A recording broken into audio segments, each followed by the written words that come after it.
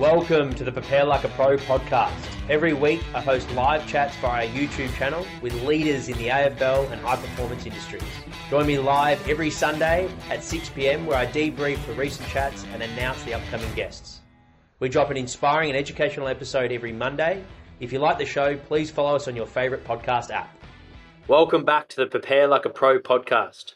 My name is Jack McLean. I am the host, and in today's episode I interview Sean Potter, the high performance manager of the Tasmanian Devils.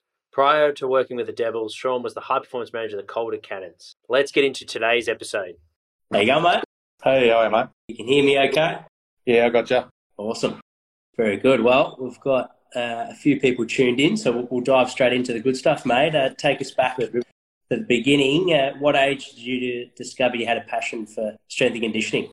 Yeah, I think it was like with many of us, we were involved with sports from a very young age. I remember Dad taking me down to Auskick as a young tacker. So from there, I think it just grew during high school. Starting to get more and more sort of interested around what actually it takes to prepare to be an athlete and how you can actually benefit from going to the gym or doing some extra conditioning work just outside of, your normal sort of football training or soccer training or whatever it is that you're involved in. So I think it was there that, I sort of signed up at the local YMCA and started doing some gym work down there as over the sort of pre-season time to basically try and get up some strength. And speaking to a lot of the gym staff and sort of slowly starting to read things around what it actually takes, like, trying to get your hands on anything, whether it's your sort of bodybuilder type books or just talking to as many people as you can. And then it wasn't until towards the back end of high school that sort of realised that it can actually be a career. There's actually, a pathway for people to do this professionally. It's not just a bit of fun. Like, you can actually make a living off it. So then it was going into uni and try and sort of actually get involved in some S&C, see if it's for me or see if it isn't. And, basically absolutely loved it. Thankfully, early on, working with the Calder Cannons, I think back then it was down to 16 squad, and what was the Coburg Tigers in the VFL before they split up. Some really good opportunity to actually see what it takes to prepare athletes to perform on the weekend. And, that was sort of where it all started. And here we are today, sort of 10, 11 years later. Yeah, fantastic, mate. So if we dive in a little bit closer to that phase where you knew you had a passion for sport and training in the gym and on the field, did you start doing your degree straight after high school, or did you dabble with some other career options or personal training? Take us through your steps before working with elite athletes at Coburg and NAB League. Yeah. So I suppose early days started off as a lifeguard. So seeing how women at the local were basically training and preparing there.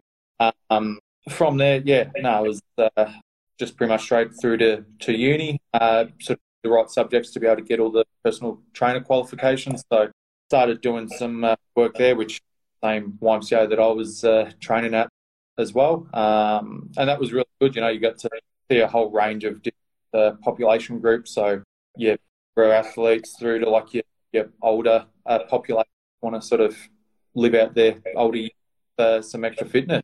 And then everything in between, got your mum's return, sort of pre and post pregnancy, athletes, people that just want to get fit, powerlifting, every sort of walk of life. And I think that really helped when trying to get into strength and conditioning, because you never know what it might be that you can sort of take from these experiences to really help you. And was football back then something you were focusing on, or did that something eventuate sort of naturally as your career progressed? I think always having been involved in football, playing it from a young age, sort of a lot of the early experiences were in football as well. So I think it was one of those things that just sort of, but in saying that, I did a little bit of work with the Australian Cross team a few years back, did an internship with Melbourne Storm as well. And they were all fantastic opportunities to see how different sports run their programs and organisations as well, and even just some of the cultural differences. And similar to the personal training side of things, everything is a learning experience, and you can take little things from all over and apply it to where you're at currently. Yeah, how did you get that opportunity into Melbourne Storm? Pretty much through VU, so through the uni. They were setting up, like, through the careers advisors there. Pretty much just like job ads that Fringe were coming through to us all the time, and was able to be successful enough to snag an internship with them, mainly with their under-20 squad, which was real big eye opener to just see how the difference between rugby and football, and even then with how Melbourne Storm run their organisation, it's absolutely phenomenal. Yeah, what were your major sort of takeaways in seeing that environment? I think because sort of fairly heavily involved within football, it was really good to see just the emphasis on the strength and power training compared to AFL, whereas AFL was probably more your conditioning and getting them up to a high level of being able to cover the ground. They were probably the main things. And just also, I think the professionalism of it, like we're dealing with, 16, 17, 18-year-old sort of boys, or what they started the program as boys, they'll basically leaving as men, like they were training sort of pre-work or pre-school, pre-uni, because a part of the agreement was that they couldn't train between the hours of like 8:30 and like 3:30 or 4 o'clock. So all training had to be outside of those hours. So they were doing, 4 gym sessions each morning for the week. They were quite sort of Westside Barbell, where they'd sort of do like, your sort of strength days and your sort of power days. So, Monday, Tuesday, Thursday, Friday, they were in the gym. They were doing on-field sessions like 3 times a week in the afternoons. They'd do an extra session on a Saturday morning where they'd go to like a local park or something and do some sort of fun activity. So, I think it was just like for a similar age group to what I'm dealing with now within NAB, like just some real big differences in terms of what was expected, but also the professionals they were held to. Yeah, amazing. Yeah, you can gain so much from seeing, can't you? Like you can obviously reading and listening to podcasts and reading journal articles, but actually seeing how it all puts together, and being a fly on the wall early days, you can gain so much from it. You mentioned that the sessions and those timeframes. How did you fit that around lifeguard and uni and all the rest of it for the developing S&Cs listening in? Yeah, simple question. I don't know. Just do it. You just make it work. Coffee soon becomes your friend, and midday naps soon become your friend as well. So, you just prioritise what it is you need to prioritise. So naturally, it was one of those things where Melbourne Storm was going to be my priority, whether it means that my grades at uni aren't necessarily quite as good as what they could be because I'm not studying as much, or if I can't make quite money as what it is doing the work on the side, or if my own training, if I can't sort of do as many gym sessions or get to the training that I need to as much as what it is, then so be it. It's just one of those things where early days when you're sitting down at uni and you sort of see all the other students around you, and you've got 300 other odd students sitting in the same auditorium, and that's just at VU. Then you've got your Deacons and ACUs and all the other unis out there. You sort of very quickly think, well, I've got to get this experience. I need to do well in these areas because this is essentially what's going to get you the job. So, just prioritising it and making sure that was the main focus for it. And, trying to do the best that you can while you're there. Yeah, it's a good point you make, and I appreciate the honesty. The fact that you did sacrifice your training, grades, and then pay. They're things that maybe people that have started the degree wouldn't recognise that you do have to sacrifice, but you do need to get experience, but then at the same time bring some money in to live and then experience training yourself, and then obviously pass the degree. So it is a bit of a juggling act, but it sounds like you wanted to get a career in sport, so you prioritise Melbourne Storm as the top of the list. Is that how you sort of approached it? Yeah. So it was one of those things where you just got to sort of work out where it is, what goal. If you want to make this a career, you're gonna have to make some big sacrifices along the way, and that also comes on a personal note. Like if you've got to be at a game on a Sunday morning at 8 a.m. to start the warm-ups or whatever, then you're probably not having a very big Saturday night or something like that. You might miss out on a lot of birthdays and dinners and lunches and stuff like that, but you just got to make sure you got the support around you, whether it's a partner, a family, a friends, whatever it is. just hope that, you know, they understand the situation that you're in, and that they're going to support you. And I think that support network's really important. Yeah, fantastic, mate. And we'll move into the your mentors or influences that have helped your career. Doesn't have to be, you know, directly S&Cs, but who have been some people that sort of pop up top of mind that have helped you get to where you are today? Yeah, I think first and foremost, I think I've been really fortunate with some of the mentors I've had along the way. I've had some really good mentors and influences sort of show me the ropes through the career. So early days, when I was at Cannon's early days, you know, we had Steve Falcone there, and you know, he's an absolute little pocket rocket. He just doesn't stop, and sort of some of the work ethic and just how he was able to build the relationships with the younger athletes. I was able to take a lot out of that. With Rob Innes, he was at Coburg, like, again, phenomenal worker with it all. Huge knowledge base and experience base, and I was able to take a lot out of him. And then also Loris Bertolocci with the where he was a bit of work on the side. So he was, again, like another wealth of experience. He's been in the industry, I think, since like 95, 96. I think he first started in AFL, and before that he was definitely around a lot. Yeah, around a lot before that. Got to see some pretty good glory across some teams there. So again, like being able to learn how he did things in the past, and even just learning from his mistakes and experiences, and, you know, try and take as much out of that as you can. Whereas at Northern Blues, you know, working with Stuart Livingston within the weights room and the strength training department, he was absolutely phenomenal. Like, you get to chat with before our sessions are starting and see how he organised things for training, and really sort of made you aware of, you know, you might only have a 45-minute window or an hour window to get the strength session in. So how are you going to plan it to basically get things happening? That's where a lot of my own strength programming, strength development around the way I coach the athletes has come from him as well. And then also with that as well, working quite closely with Matthew Pell, because he was the Northern Blues performance manager. Again, a lot of conditioning talk with him, learning more about not so much just doing MAS for the sake of doing MAS to get them fitter, but what other things can we do around it? So are we doing more like what might be a tactical type periodisation, where let's try to get some more drills involved or stuff like that. And then moving into sort of my time with Calder Cannons and Tasmania Devils, working closely with Matt Glossop and Paul Seeley.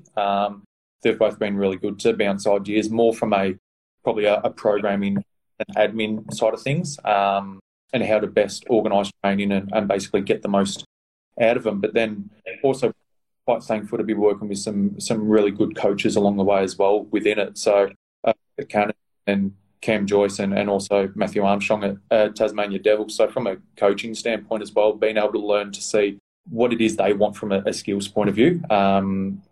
So yeah, I think being able to see that, and then just external ones as well, you know, like David Watts, Michael Mosso, Lockie Wilmot, being able to reach out to these guys externally and ask them any questions that we want to ask, and they're quite open to their own experiences as well. Yeah, Lockie's just chimed in there. Can Sean confirm he's bulked up 10 kilos since moving to Tassie? I can confirm a little bit of weight has been put on. Very good.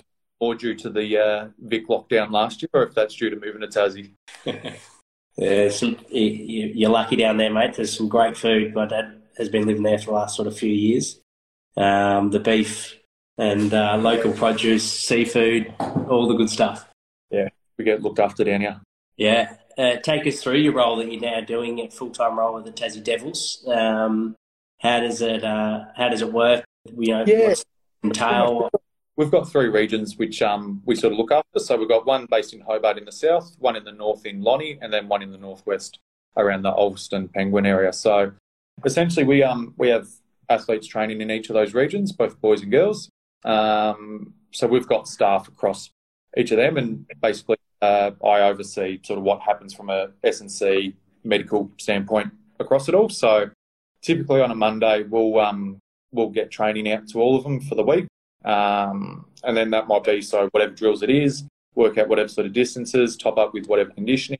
The nature of in those regional-based trainings are that some of those regions might only have 8 athletes there. You know, if 1 or 2 of them are in rehab or injured or modified for whatever reason, then, you know, sometimes it means regional these or coaches need to alter training to suit that as well. So it's also having the discussions with them individually, the regional needs as well, and try and work out what it is that needs to be achieved out of each region. And then, sort of every now and then, maybe once a fortnight, maybe once every 3-4 weeks, we'll meet in the middle of Tasmania in Campbelltown and have a full session there. Oh, interesting. So you float between those 3 regions throughout the week? Yeah. So as we go around, we'll basically make sure that myself and the coaches and talent managers, the stuff, we get around as much as we can to each of those regions and make sure everyone's supported as much as they can be. Naturally, because of all the sort of COVID stuff lately as well, and us sort of being in Sydney and then being in Melbourne and all that sort of stuff, means that as of late it's a little bit more trickier to get around because they want to try and limit movement a little bit within the state. But we're always on chats, or the staff always know that they can reach out if there are any questions or anything they need to reach out about. That we're always here, always on emails, always reporting, after trainings and whatnot around what happens. Yeah. We'll be right back after this short break to explain our most popular online program. I want to introduce you to Prepare Like a Pro Online. This is more than just an online program. This is a virtual high-performance program at its finest. Not only are you getting structured strength and conditioning, you're getting customized load selections, detailed video tutorials, so we're giving you the guidance on exactly how much to lift, how fast to run, and how to perform the movement. You'll be able to access your training program and upload your training loads during workouts through the TeamBuilder app on your phone. Access to our exclusive academy group, giving you the opportunity to connect with a community of like-minded athletes and to continue to educate yourself about cutting-edge research and elite techniques for performance with our regular posts and discussion forums. The programs are specific with seasonal timing, your playing position, age and goal in mind. These specific programs are designed to help you reach your body composition goals of gaining, reducing or maintaining weight. The Prepare Like a Pro online program is an end-to-end coaching service without the big price tag. Sign up today to attack your goals and be the fastest, strongest and most resilient version of you on game day. For more information about this program, click the link in our Instagram bio. Welcome back to the show. Now, there's been a lot of talented footballers play at the highest level from Tassie Crop.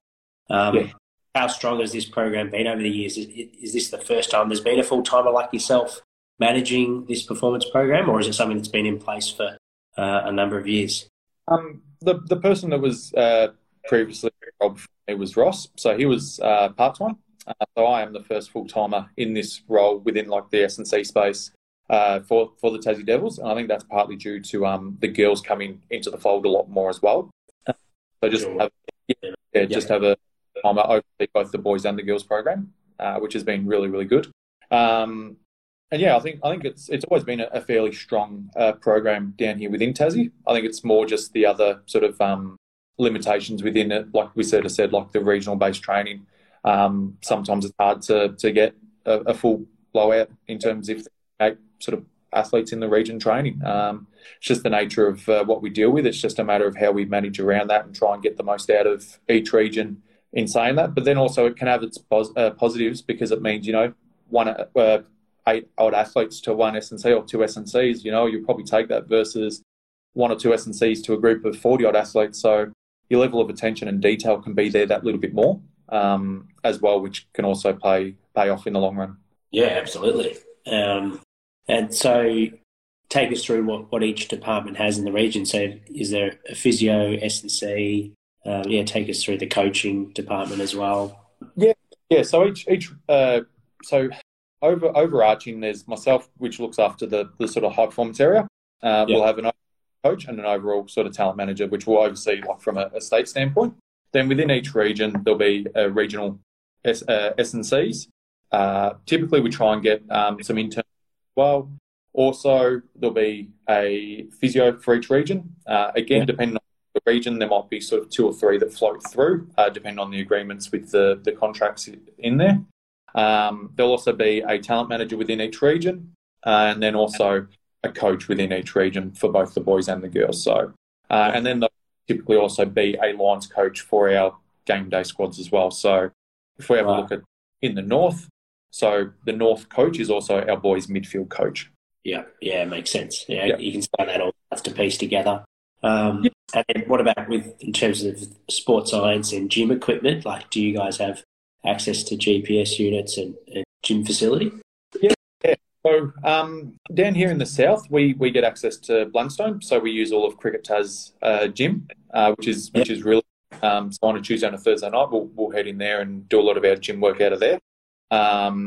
In the north and the northwest, again, they'll typically do training more so after the sessions, because I'm not necessarily there to do the extra sort of work on the off day. So they'll typically go to the gyms after they do the training sessions. But again, that might float around depending on if the girls are in as well. So if the girls are in, we might get doing, say, girls in the gym first, boys afterwards, and just flip them around based on training. And then in terms of the sports size stuff, so yeah, we've got catapult units for game day, and then during training we'll typically use SPT because it's a little bit easier to manage from a regional standpoint.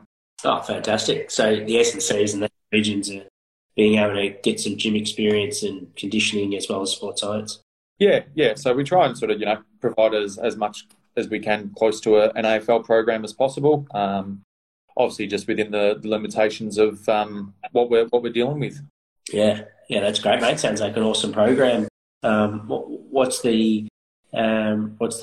NAB League sort of working in this current climate at the moment? Are a lot of more games being played in Tassie at the moment due to COVID with Melbourne and Sydney, or is it just on sort of a holding pattern, more of a training block while everything going in the country?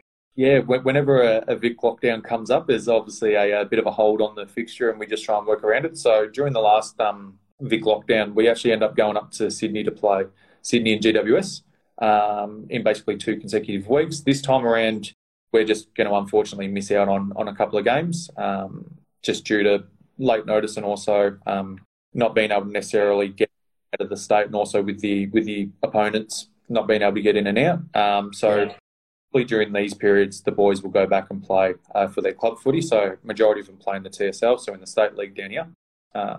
So we'll still try and continue training as much as we can, and obviously try and hold it to as much high level as we can. But then obviously on on a Thursday night, they're probably going to need to train with their clubs in order to be selected for seniors or development league on the weekend. So yeah, it's a bit of a juggling act. It's not as clear cut as what it has been over sort of years prior to COVID, but at least there's some footy being played, and I think that's a major positive. Is last year we had absolutely nothing, where at least this year there's something being played, and the boys can at least get out there on a game day where they're wearing the Tassie jumper, and they've been able to do so I think 8 or 9 times now.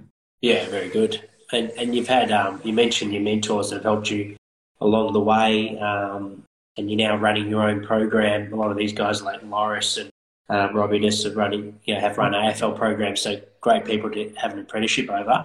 You're now running a program yourself. What's a key focus when you took on this role with the developing footballers that you're working with? For those developing footballers tuning into this podcast, what are your sort of key pillars, I guess? Yeah, I think more recently, Tassie hasn't really had a huge number of drafted athletes coming out of the program for a range of reasons. So I think from my standpoint, I didn't want that to ever be a reason because they weren't fit enough, they weren't fast enough, they didn't have the right gym mechanics or something like that. Like, I wanted them to say not be drafted just because they just were not good enough compared to the opponents. I didn't want sort of my department to be the reason as to why that was the case. Yeah. So I think a lot of work was put into the running and speed ability. So looking at, can they actually sustain a conditioning bout? Like, can they go for, an 8-minute worst case scenario effort? Can they actually, look at their ability? Can they actually produce the speed? And then let's look at their capacity within it all. Same with the strength, their movement and their power abilities. So can they actually perform the movement? And then let's have a look, can we actually build upon this? And then also looking at the developmental stages within training as well. So, can they actually handle, 2-3 nights a week where we, some weeks we might end up with 25 Ks on the track, 30 Ks on the track. So can they actually handle this? If if not, then why is that the case? Is it just a matter of they're still maturing bodies? So, all right, if that's the case, let's pull them back a little bit. If they're fully developed and mature enough, then let's go and give a little bit more. So I think it's a bit of a range of things that we sort of look at. So what is it that we've got to try and do to basically get them to be the level that they need to be? And some of the boys got picked out early on in the season to play VFL. So again, that's another layer of complexity. We're not only training them to be able to meet the demands of the draft, then also meet the demands of NAB League, but also meet the demands of what a VFL player would be that probably has 6, 7, 8 years on some of these boys that they might be going up against. So it's quite a complex sort of thing that we're dealing with. So yeah, just really trying to build their base as much as we possibly can within their foundations, and I guess layer upon on top sort of accordingly. Yeah, it's nice that you mentioned that the individual component to it, the different maturation between individuals in the group at that age.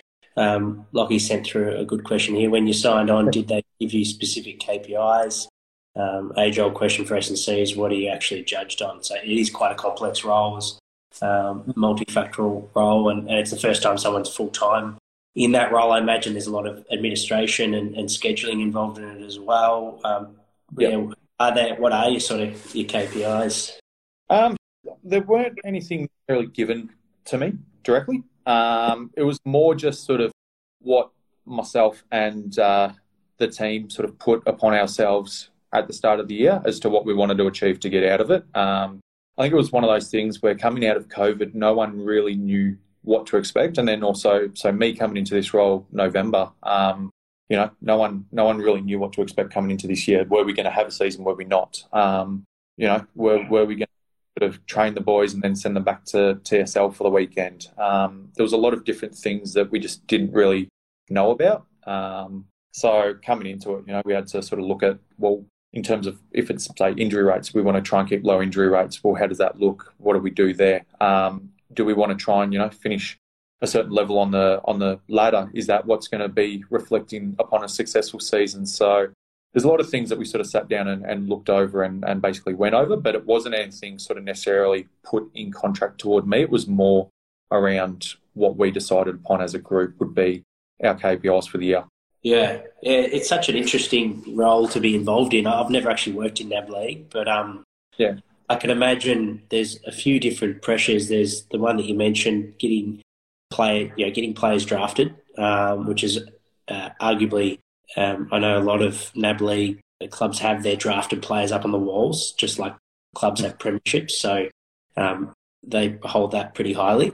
And then you've got your premiership, you've got preparing boys for, like you said, senior state level football, like VFL's a high level football against big, strong, mature player age group.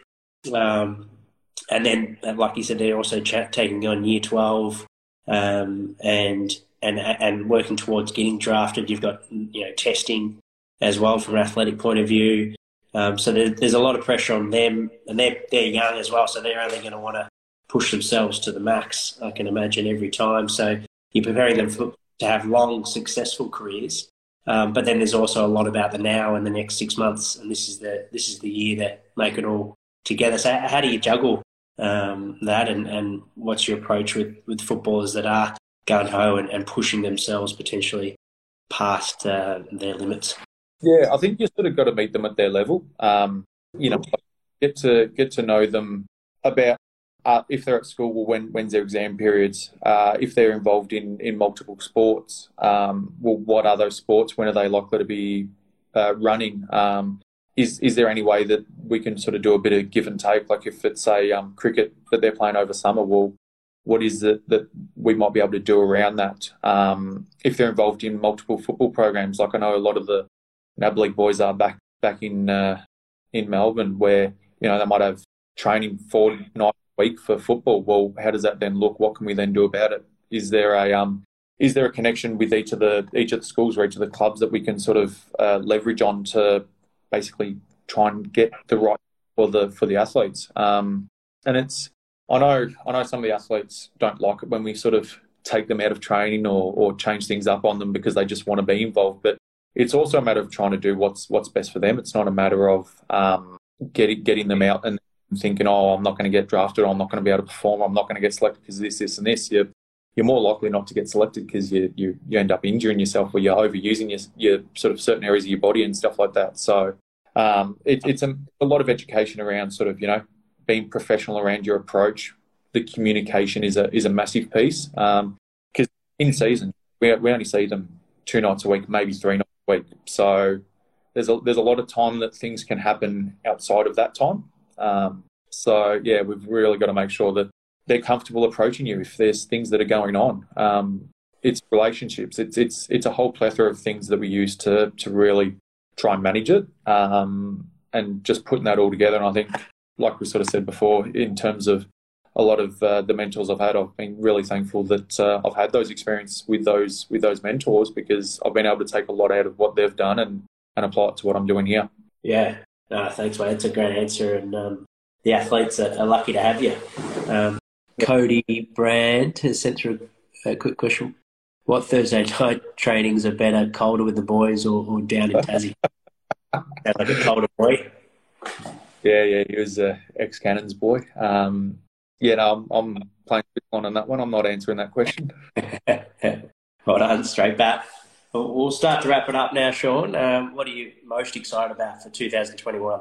Yeah, I think just actually being able to see people performing and doing what they want to do and love, which is being out there, whether it's what we're dealing with within NAB League or basketball or soccer or anything else. Like, just the fact that, it may not be fully back to normal, but it's somewhat back to normal, if that makes sense. Like, it's just getting things happening again, and hopefully as each year goes on, it becomes more and more normal, or what will be the new norm. And yeah, we can sort of start to see some interrupted seasons and actually get some good training in and sort of reload into sort of what the sports require. Yeah, absolutely, mate. Yeah, we're all hoping for that. So yeah. Well, thank you so much for jumping on, and it's been good to catch up, mate. And when I'm next down in Tassie, I'll definitely have to hit you up for a beer or a coffee. Yeah, likewise, mate. It's been an absolute privilege to be on here, mate. Love what you're doing with both the athletes and the coaches, mate. So I appreciate being on here. Awesome. Thanks, mate. We'll speak soon. Sounds good. Catch you. Awesome, mate. Catch you, John. Thank you for listening, guys. And if you want to watch this recording, if you tuned in late, head over to our IGTV where you can watch the recording with Sean. We had a great chat about his journey in strength and conditioning and the work that he's doing with the Tasmanian Devils. So whether you're a developing strength and conditioning coach or footballer, make sure you watch the full recording.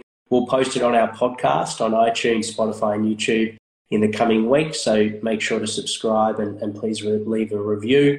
If you really enjoyed this episode and you're hungry for more information, make sure to enter our podcast giveaway. We're giving away a hoodie. All you need to do is these simple 3 steps: subscribe to the podcast, leave a review, and share a screenshot of your favourite podcast on your social media. And that will get you in the running to win a Prepare Like a Pro hoodie. So thanks again for tuning in, guys. Until next time. If you enjoyed this episode and want even more, our Academy is for you. The Prepare Like a Pro Academy is a platform that hosts exclusive features and bonus content, such as a Q&A segment aimed at getting to know the guests on a more personal level. Here's an example with Emily Meehan, head sports dietitian at Collingwood Football Club. What are things that fire you up? Oh, this one is always, I suppose it is, it'll be topical for most people, I think, but staying in your lane. And I often find that with nutrition, everyone eats, so everyone has an opinion. And I think that's what really gets me fired up, because so many people try and provide nutrition advice based on their N of 1 experience when they did intermittent fasting or keto or whatever it might be. And then game changers, I'm sure game changers, whatever that might be. And look, it probably keeps me in a job, but that it does drive me insane, because sometimes the information can be so detrimental and opposite to what I've been working with my athlete or athletes. And you know, and because they hear it on someone's socials or through a documentary, it unravels everything that I've been working with an athlete for. Yeah. Another feature of our academy is the opportunity each week to join myself as co-host on the Prepare Like a Pro live chat show. Here's an example with Academy member Rama Davies, a strength and conditioning coach at the Box Hill Hawks. Welcome, Rama, to the chat. Rama has also worked at Box Hill, or currently he's working at Box Hill Hawks with us, awesome. So he's another Box Hill man in the strength and conditioning department. So I'll handle it over to you, Rama, to ask your question, mate. Thanks for joining us. Excellent. Thanks, Jack. And yeah, thanks Sam, for the chat. It was, I found it to be really insightful, plenty of gems in there, and I enjoyed it a lot. Mate, my question to you was, you spoke quite a bit about perspective during that chat. And I was wondering, what are some of the things that you either know or do physically that you wish you either knew or did back at the beginning of your career? What are some of those things? Yeah, good question.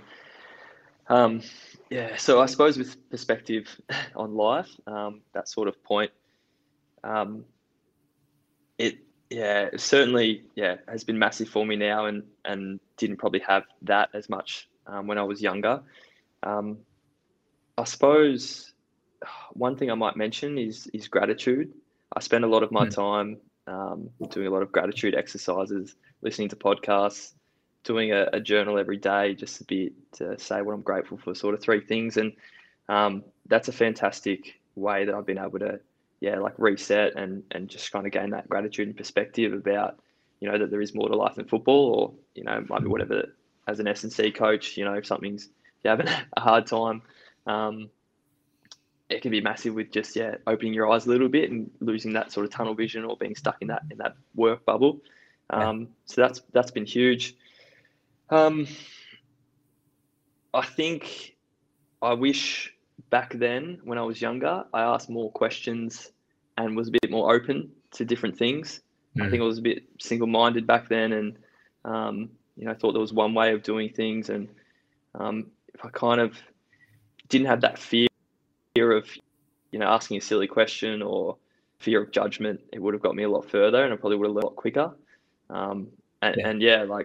Being open to sort of different things, because you never know what you might find. It's just, there's so many people, like great people out there, knowledgeable people to learn off. And there's plenty more where that came from.